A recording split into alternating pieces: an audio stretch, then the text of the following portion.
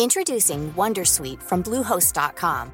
Website creation is hard, but now with Bluehost, you can answer a few simple questions about your business and get a unique WordPress website or store right away. From there, you can customize your design, colors, and content. And Bluehost automatically helps you get found in search engines like Google and Bing. From step-by-step guidance to suggested plugins, Bluehost makes WordPress wonderful for everyone. Go to bluehost.com/wondersuite.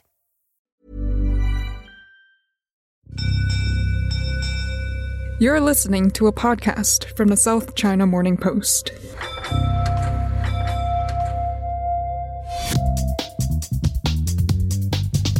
Hello and welcome to the China Geopolitics podcast. My name is Jared Watt.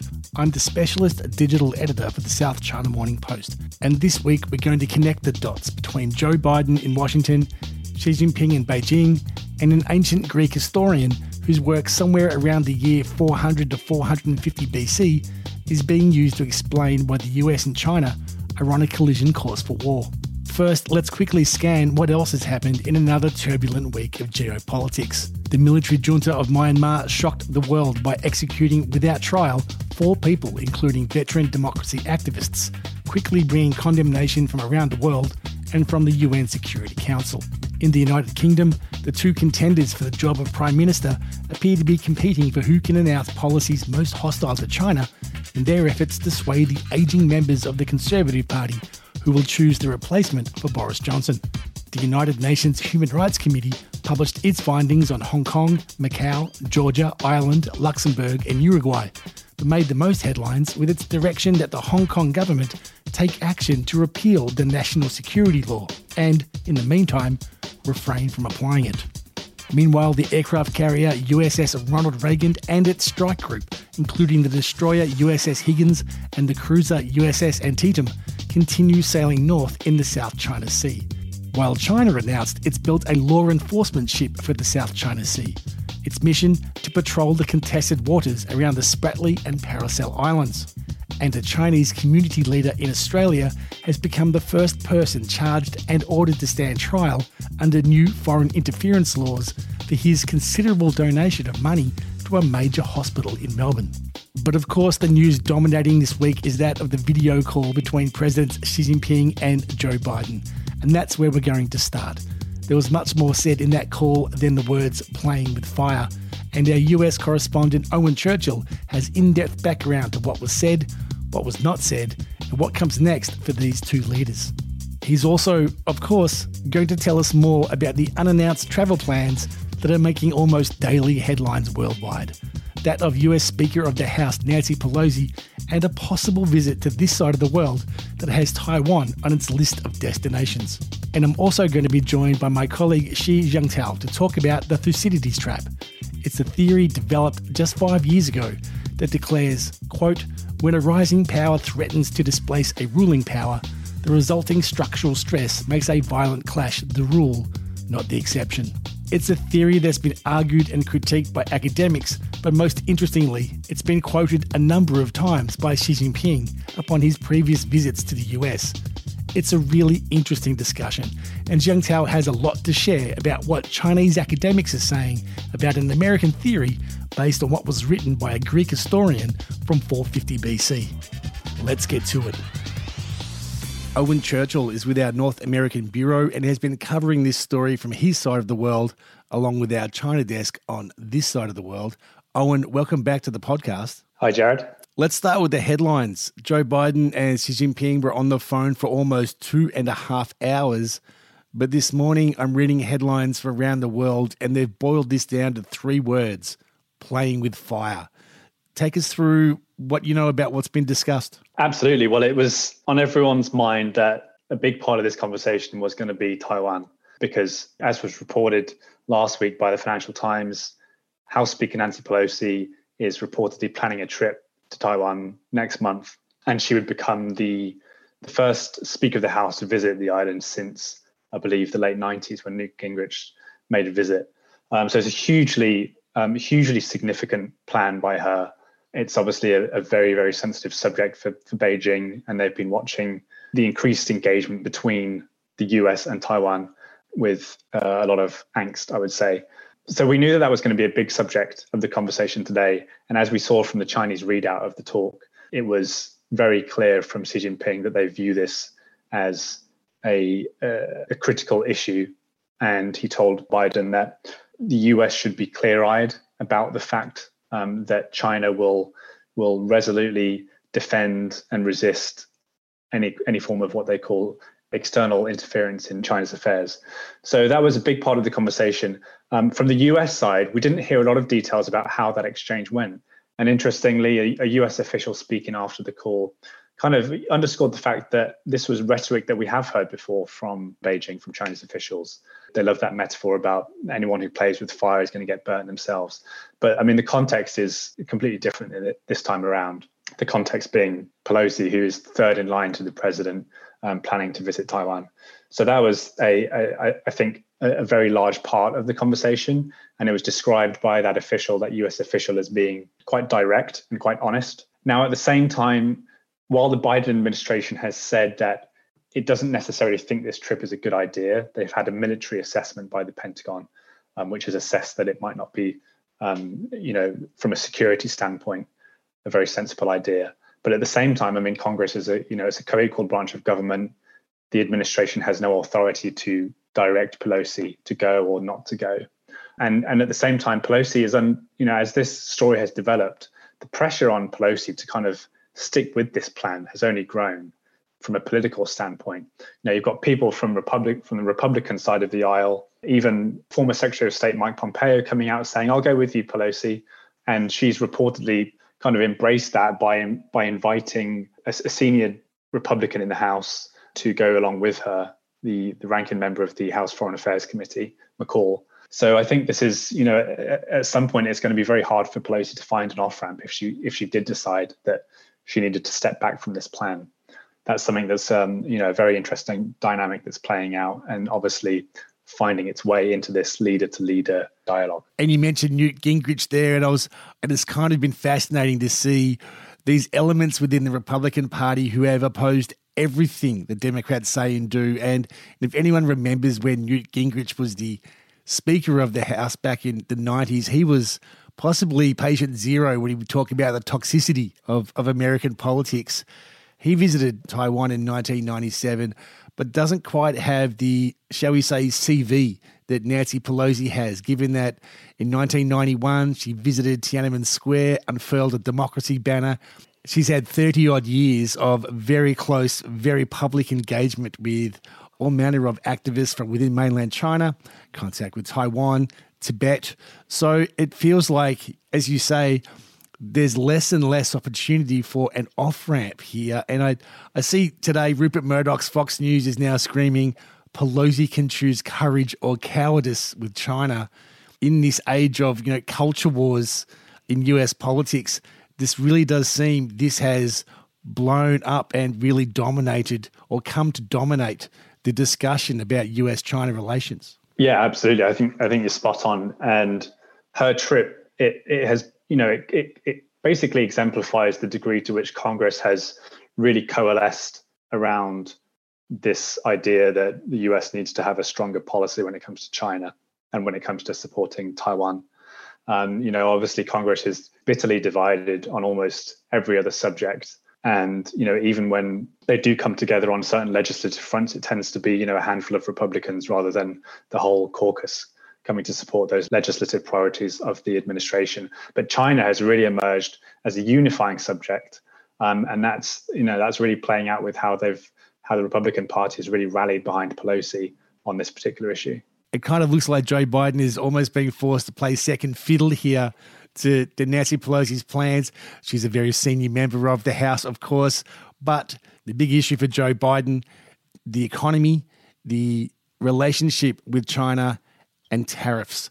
Was there any mention or reference to Biden's will he or won't he plan to cut tariffs? Yeah, I think it was really interesting that tariffs was, it was quite far down on the list of what everyone was talking about. I mean, you compare that with a couple of months ago, that was front and center of all conversations about the bilateral relationship. But now with this, the whole Pelosi trip having dominated that discussion, tariffs, I mean, in terms of the readouts of the call and what we heard from US officials after the call, it wasn't discussed in much detail. And Biden is thought to have raised the US having, these broad concerns about China's economic practices and how those might be impacting the US economy and US workers. But an actual discussion, let alone a negotiation about tariffs, wasn't actually on the cards. And this US official who spoke to us after the call happened, they said that any decisions about tariffs, if and when that does happen, it wasn't at all predicated on this conversation. This conversation was kind of, a separate attempt to manage the relationship, manage competition between the two powers.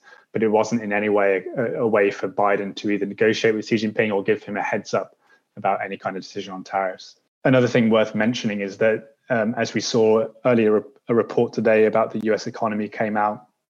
The US economy is experiencing a significant slowdown. Whether or not it's a recession, no one's quite willing to say from the administration, but there is a slowdown which might help with inflation. But the US is experiencing, like China is as well. Everyone is experiencing these inflationary pressures brought about by global supply chain issues and the war in Ukraine and all of that.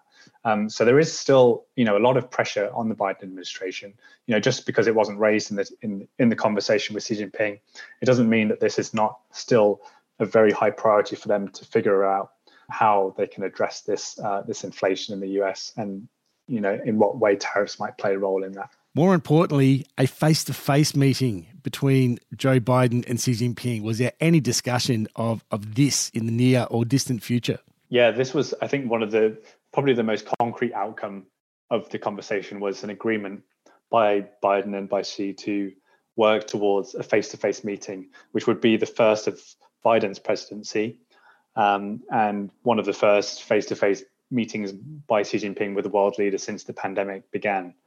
And I think that outcome really speaks to the fact that there was all of this very fiery rhetoric around Taiwan, around other issues like the kind of the rivalry, how the US considers the relationship with China to be one of kind of intense competition. But at the same time, both leaders appear to be quite committed to maintaining and deepening these lines of communication and even cooperation in some areas, for example, on climate, on global health, on counter-narcotics. And I think that the Biden administration has basically settled into a policy whereby they're saying, we're going to continue to push China on all of these areas. We're going to maintain the same kind of hardline posture towards China that emerged during the Trump administration. But we're going to do that at the same time as trying to maintain these open lines of communications because we want to avoid any kind of misunderstanding from spilling out into a conflict. And so one of the ways that they wanted to advance this was to push for this face-to-face meeting. And I think what's interesting is that over the past year, we've seen from Beijing, we've seen a lot of Chinese diplomats say, well, you shouldn't expect our competition on X, Y, and Z while you're doing A, B, and C. But actually, there are signs that maybe is just rhetoric at this point. And, there was the big climate agreement between the two sides in November in Glasgow last year, which I think the Biden administration is holding up as proof that they can continue this somewhat bifurcated approach to the relationship going forward. Of course, there are other geopolitical concerns that are dominating Russia's war on Ukraine.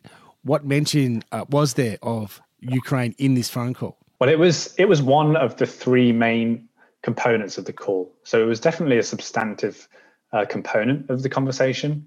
Now, we were told that there weren't any breakthroughs in this discussion, but of course, we all know that the US has these, ever since the invasion happened, the US has become increasingly frustrated with how China has responded to the invasion.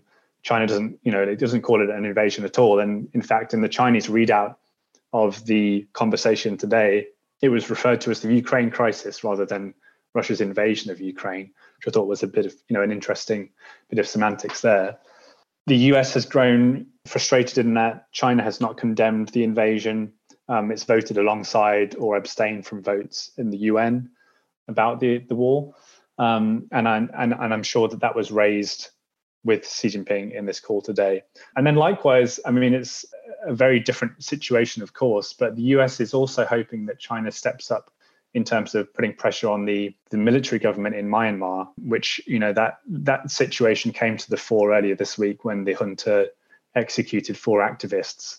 And there was this wave of outrage amongst governments around the world, at the UN, rights groups, about the killings. And, unsurprisingly, given China's past comments on Myanmar, they came out with a quite kind of cautious line about not wanting to interfere in other countries' affairs, calling on everyone in Myanmar to respect the constitution and so on. So we don't know whether that was raised, but that's certainly becoming an increasing area of concern for US officials. And it's interesting that, there's much more media coverage, social media coming out of Ukraine, but what's happened over the past years in Myanmar has only really been brought to the sort of focus of global attention with these executions. Of course, China shares a border with Myanmar and is crucial to its economy. What is the US trying to get from China, both out of Myanmar and in Ukraine? Is it, as you say, a statement of condemnation? What does success look like, do you think, for the US asking China to intervene or at least make a comment about what's happening? Well, I think first and foremost, the US administration is looking for a more full-throated condemnation or a kind of hardening of rhetoric from Beijing about both of these issues, both about Ukraine and the situation in Myanmar.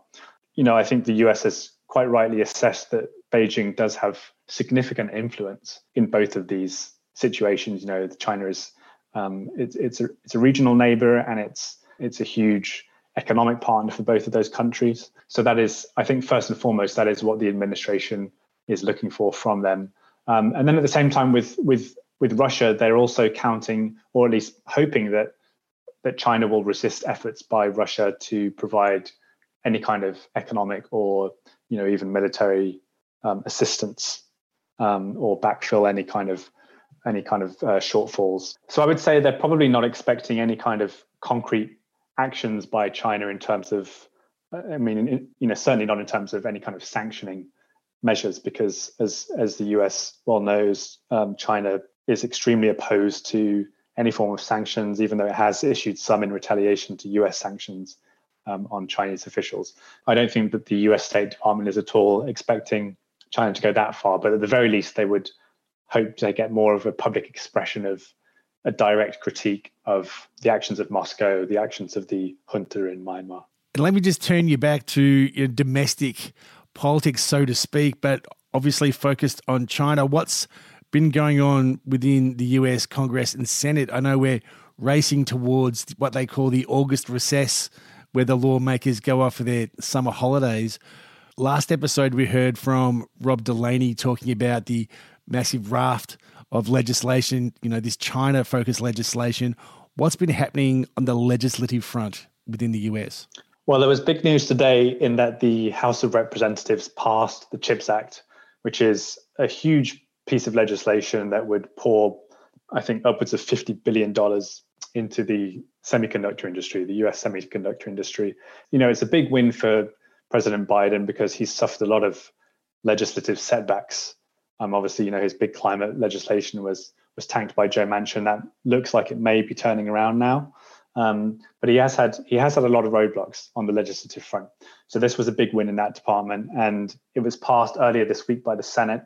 And so with today's action in the House, it's basically done and dusted in Congress. It can move to the White House to be signed into law by Biden. And this legislation, it looks to bolster the US semiconductor industry, but it's also put in a framework by the administration of a way to counter China and a way to pull critical supply chains out of China and to increase competitiveness of the US when it comes to that bilateral relationship. So I think even though there was not as much Republican support for the bill as the administration had hoped, certainly in the House, I think the administration is certainly presenting this as a big win for Congress coming together to pass legislation that will put the US on better footing. And it seems like both the governments within Washington, D.C., within Beijing, have a big kind of October, November coming towards them. Both of them want to have significant wins, if publicly as well as policy-wise. There's going to be a lot to talk about over the next couple of months. Thank you for speaking with me today. Owen Churchill, thanks for your time. Cheers, Jared. As critical news stories emerging from China continue to shape lives and business around the world, the weekly SCMP Global Impact newsletter brings you expert analyses and insights on the economics of COVID-19, society, technology, and the environment.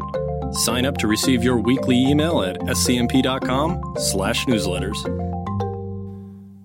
Now, before we get to the next part of the podcast, here's a quick 30-second background on this theory known as the Thucydides trap. Thucydides was one of the first historians in history.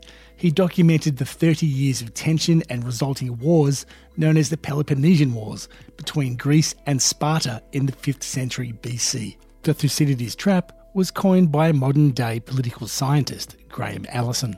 Not too long ago, in 2017, he described it as the probability of war when an emerging power threatens to displace an existing superpower from dominating a region. And when you think of the South China Sea, the US and China, you can see how that's resonating. So let's have a chat with Xi Jingtao. There's more to Graham Allison's theory of the Thucydides trap than just the inevitability of war between China and the US. And my colleague Xi Jingtao wrote in depth on this topic last week. He's normally in our Beijing bureau, but today he's on the line with me from Hong Kong. Welcome back to the podcast. Thank you, Jared. Now, Jingtao, to begin, this theory of the Thucydides trap is not just something that's passed around by academics. It's actually been raised publicly by Xi Jinping with previous US administrations. Can you tell us a bit more about that? Sure. Actually, Xi Jinping has shown personal interest in the concept and made a few remarks on at least 3 occasions. All happened before Trump's White House, including one on the eve of the inauguration ceremony of Trump in 2017. Actually, in January 2017, speaking at the World Economic Forum in Davos for the first time, the Chinese leader said the Thucydides trap can be avoided as long as we maintain communication and treat each other with sincerity, without actually mentioning the US or Trump. And in 2015, during his first state visit to the US as president, Xi was more upbeat about the US-China relations, which remained largely on track, despite signs of increased friction and antagonism, when he famously said, "There's no such thing as the so-called Thucydides trap in the world." But he also added that should major countries time again make the mistakes of strategic miscalculation, they might create such traps for themselves. He said that on the first day of his maiden state visit to the US as country's top leader in September 2015. And the earliest remark he made on this theory occurred in 2014, when Xi urged both sides to work together to avoid the Thucydides trap and its disastrous global consequences. And he said seeking hegemony is not in the DNA of the country, given our long historical and cultural background. But then last year, in April last year, Xi warned of the worst case scenarios and long-term challenges that Beijing must get ready for, which was believed to be referring to possible armed confrontation with Washington amid the sprawling US-China tensions over Taiwan and the South China Sea, and the worst anti-China global backlash since the Tiananmen Square crackdown in 1989. And there's a lot to unpack there over the years, from Xi Jinping speaking before he was president and now as president of China. I'm curious, that mention of strategic miscalculation. We're, of course, speaking the morning after this phone call between Presidents Xi Jinping and Joe Biden. There is this issue of Nancy Pelosi's possible visit to Taiwan, which could well be considered a strategic miscalculation. But getting back to the Thucydides trap, I'm very careful to state that this is a theory, not a prediction. And like all theories, it's open to criticism and critique. And there's one particular critic I wanted to raise with you, and that's someone called Hal Brands, who said, quote, "The impetus that led to war was not the impending threat of a hegemonic power being surpassed, but rather an emerging power lashing out when its rapid rise transmogrified into stagnation. And I'm interested what you think about this and how this analysis contrasts with the current economic and demographic issues facing Beijing for China. Sure, Jared. Actually, it's worth noting that when the theory, the Thucydides trap theory, first emerged in 1980s, it used to refer to tensions between the US and then Soviet Union. And then when Allison coined the phrase in 2012, he mainly refers to US-China tensions. And you're right, because it's true for both China and the United States, domestic politics is driving force now. And the biggest threat comes from within, according to most observers. Many have warned that the danger is that both the US and Chinese government, they try to deflect domestic pressure by shifting attention to foreign affairs, thus creating tensions and even a crisis in US-China relations. For Beijing, actually from now to November, it is probably entering a sensitive period of greater uncertainties in the lead up to the once-in-a-decade leadership reshuffle. While stability is crucial for Beijing ahead of the 20th Communist Party Congress later this year, the rumor mill has gone into overdrive, not surprisingly, given the mainland's secretive, highly centralized political system and intense jockeying for power from behind the scenes. The biggest question remains whether President Xi Jinping could secure a norm-breaking third leadership term, and how far he will be further elevated.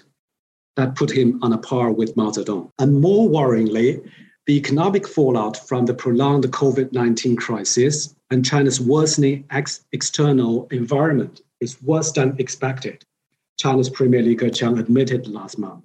It raised actually many fears about an economic crisis, which coinciding with a more inward-looking and authoritarian approach to global affairs, threatens to interrupt China's continued rise in the past decades. Plus, we're seeing Beijing's tightening grip on media freedom and the freedom of expression in general, amid surging grievances over the zero-COVID policy and a deteriorating economy. And also the rising nationalism in China, especially against the backdrop of weakened economy and zero-COVID consequences, is very unhelpful when all you need is calm and wise diplomacy to avoid the escalation of external tensions. Actually, many observers have warned that it limits the room for Chinese leadership to de-escalate, especially on highly charged issues like Taiwan. And actually, a recent Chinese study on Sunday confirmed that China's overseas investments, especially the ambitious Belt and Road project, has fallen victims to China's worsening economic slowdown, geopolitical tensions, and the rising anti-Chinese sentiments. Now, Zheng Tao, I feel compelled to compare, as you say, Beijing's domestic political pressures with the pressures on Joe Biden. He has his own, probably not as big as a Xi Jinping moment coming in November with the midterms and a lot of pressure on his administration. But we talk about, stagnation, domestic pressures. There's the American economy. Is it in a recession or not? There's also talking about heightened nationalism. We're seeing the likes of Republicans refusing to talk about Trump's attempted coup, and now Fox News desperate to talk about anything other than the January 6th investigation, all focused on Nancy Pelosi playing this as a moment, as the headline said, of courage or cowardice. So I guess that's one thing, but let's go back to this theory. It was coined a couple of years ago, but Thucydides wrote his account in the 5th century. Here we are in 2022, Zheng Tao. What do Chinese academics think about this trap that Graham Allison said is the rule, not the exception, for great powers over the last 150 years? It's a great question, Jared, actually. The Chinese government and think tanks largely see the concept as a Western narrative trap and an example of clear adversarial framing when it comes to China's rise. Many critics say that Thucydides trap is an overrated concept, and it is not a new one, more or less similar to the power transition theory that international relations scholars have studied for decades.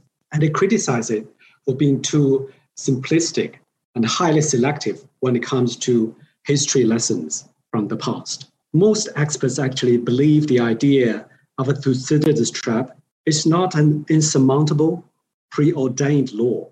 And many believe it can be avoided because there are many precedents that have successfully avoided conflicts do exist. The real danger, according to Pang Zhongying, an international affairs analyst at Sichuan University, is that despite their public statements that they do not seek confrontation or new Cold War, both sides have done little to avoid the trap. Both China and the US appear to have braced themselves for a new Cold War that needs to be managed carefully to avoid a head-on collision and a sinking deeper into the Thucydides trap, effectively making it a self-fulfilling prophecy. According to Pang Zhongying, it will be more dangerous if China's rise is indeed being interrupted at the time of the decline of American leadership. He said China's continuous rise would actually help prevent Beijing and Washington drifting towards war. He also said that now with China's prolonged economic slowdown, the world may be entering a period of greater uncertainty in the next 5 years. And this idea of avoiding this trap, I must note that Graham Allison's theory picks through all of these conflicts of great powers in history, but there was one exception to his rule, and that was actually the Cold War between the USSR and the USA, which went longer than the Peloponnesian War. It went for 50-odd years.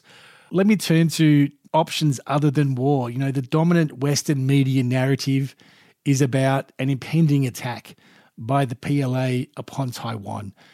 But Zheng Tao, you spoke to another analyst who looked at a different option of how a potential conflict over Taiwan might play out. Can you tell us more about that? Actually, Gao Luft, head of Washington-based think tank, offered somewhat contrarian views on this question. He said a war with the US will not put an end to China's global ascendance, and that China is capable of winning a war against the US. And he said the most likely scenario is China responding to a string of US provocations, such as the sale of heavy weapons, ballistic missiles, and other game-changing weapons, is China may try to impose a blockade on Taiwan, similar to what Kennedy did in Cuba 60 years ago, attempting to stop and search ships heading to the island. This would immediately put the countries on a collision course, and given the lack of guardrails, it will be very difficult to stop the escalation.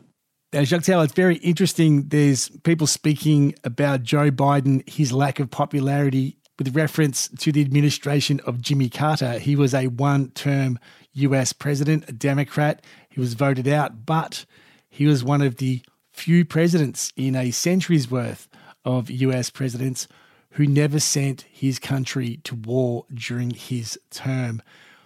Looking at that and looking at the state of play now and communication between Biden and Xi Jinping, what are your thoughts about that? It's a great pity because we used to think that after decades of engagement and many twists and turns, China and the US had figured out how to coexist and cooperate while agreeing to disagree over their differences, and thus should be able to avoid being trapped in destructive tensions between an emerging power and established powers. But then here we are. It feels like ages ago, but in 2016, Dai Bingguo, who was President Hu Jintao's top foreign policy aide, still talked about bilateral ties that should have no ceiling, but both sides need a floor to prevent the deterioration of their ties or even conflicts. So actually, it's the role of great leaders to find a way around such seemingly inevitability. If Xi Jinping is truly a great leader, to seek and willingly accept compromises to avoid the destruction of the nation's larger national interest, why would Xi Jinping ever put all of China's immense and esteemed developmental progress at risk, especially when it is evident that Biden is both willing and eager to find an off-ramp? Changing the course of history has always depended on flexible and creative leadership. It remains to be seen whether such leadership actually exists in China and the US today. That's fascinating, Zheng Tao, and I feel like we can look at this phone call between Joe Biden and Xi Jinping and these plans for them to meet in contrast to the idea of how Vladimir Putin is now persona non grata and no Western leader wants to be seen or heard talking with him, as long as these leaders are still talking, communicating, and of course the great difference between the old USSR, the modern day Russia, and its relationship with the US compared to China is that China and the US are deeply entwined economically, culturally, if not historically. So there's at least some optimism ahead. Can you get me a sense of what you got from this phone call and how it was reported? I at the top of this podcast spoke about the phrase playing with fire was something that's been repeated over and over again by the Western media coverage of this phone call. What's your sense of what came from this phone call? Is there a sense of, if not de-escalation, at least détente between these two leaders of these countries? I think it's still a bit premature to talk about détente, but it's a good sign that the leaders talked. And I think it's also a good sign that they're still discussing the prospect of a face-to-face meeting. They're first since Biden took office in Thailand in November during the APEC summit. But the question remains how far this sort of positive momentum can last, given the increasingly adversarial tensions between the two countries. Because the danger is real when we look at the circumstances surrounding Speaker Pelosi's possible Taiwan visit. We're actually looking at a possible fourth Taiwan Strait crisis. So I really think leadership matters in this case. It's up to both Xi Jinping and Biden to find a way to de-escalate and avoid a head-on collision, which will be mutually destructive. Well, exactly that, Jingtao. And it's not, of course, just the US and China. There's all the other nations around the world. There's, of course, the neighboring countries, Japan, South Korea, all watching very closely what goes on in the Taiwan Strait and, as you say, the possibility of a fourth Taiwan Strait crisis. Exactly, Jared. Actually, former US Secretary of State Henry Kissinger warned in 2019 that an unconstrained military conflict between China and the US could be worse than the previous two world wars. Actually, with ambiguity over each other's bottom lines in the absence of an effective crisis management mechanism, there's no certainty that both sides would successfully de-escalate after engaging. Many experts, including Kissinger and Allison, have warned. We can only hope they keep talking, and I hope that we get to speak again. Xi Jingtao, we really appreciate the depth of your analysis. We will, of course, continue to read it at scmp.com along with the rest of the team from China Desk. Really appreciate your time. Thank you very much. Thank you, Jared.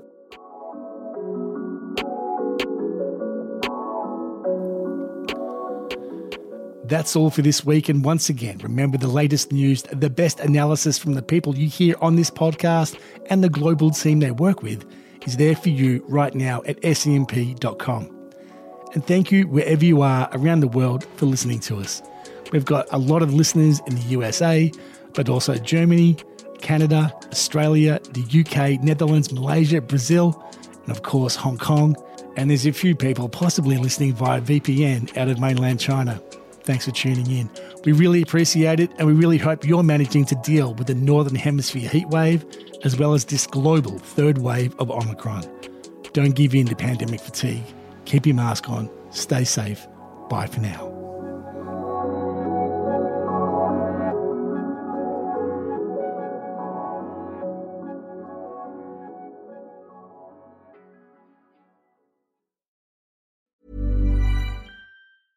Spring, is that you? Warmer temps mean new Allbirds styles. Meet the new Superlight collection, the lightest ever shoes from Allbirds, now in fresh colors. These must-have travel shoes have a lighter-than-air feel and barely there fit that made them the most packable shoes ever. Plus, they're comfy right out of the box. That means more comfort and less baggage. Experience how Allbirds is redefining comfort.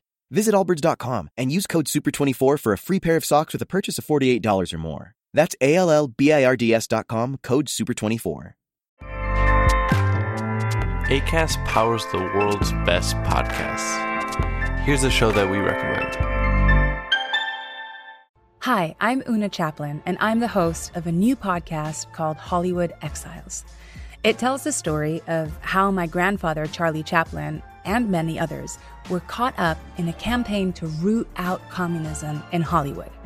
It's a story of glamour and scandal and political intrigue and a battle for the soul of a nation. Hollywood Exiles from CBC Podcasts and the BBC World Service. Find it wherever you get your podcasts. Acast helps creators launch, grow, and monetize their podcasts everywhere. Acast.com.